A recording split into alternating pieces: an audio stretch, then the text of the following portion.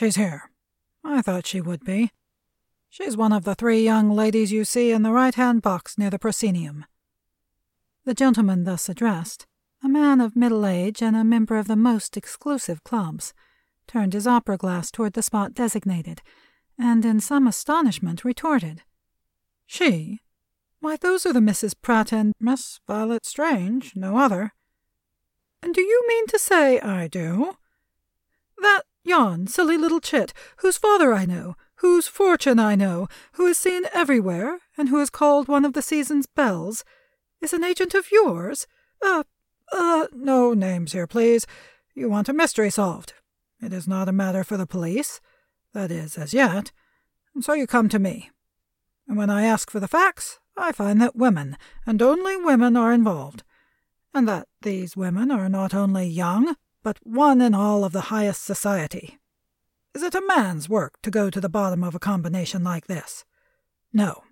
Sex against sex, and, if possible, youth against youth. Happily, I know such a person. A girl of gifts, and extraordinarily well placed for the purpose.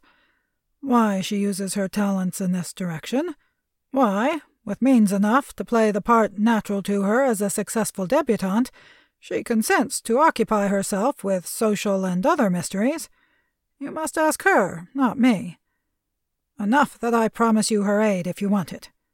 That is, if you can interest her. She will not work otherwise." Mr. Driscoll again raised his opera-glass. "But it's a comedy face," he commented.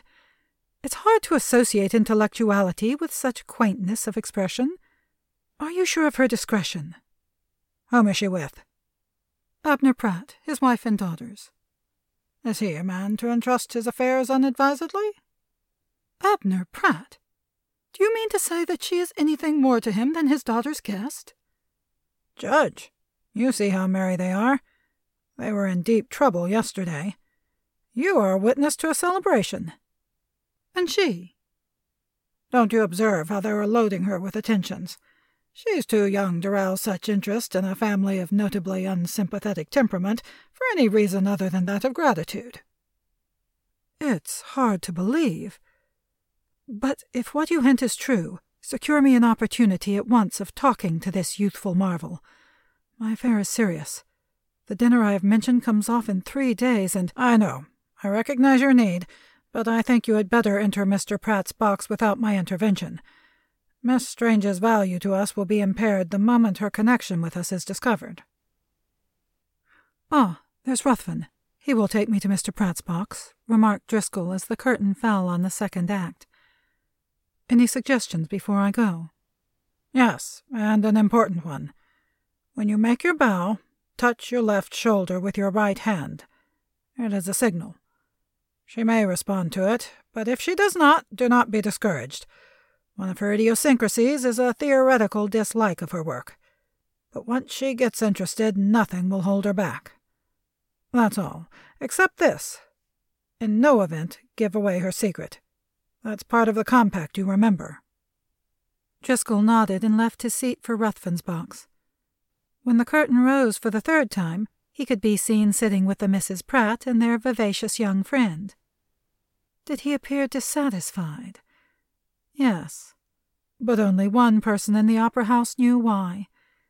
Miss Strange had shown no comprehension of or sympathy with his errand. Though she chatted amiably enough between duets and trios, she gave him no opportunity to express his wishes, though she knew them well enough, owing to the signal he had given her.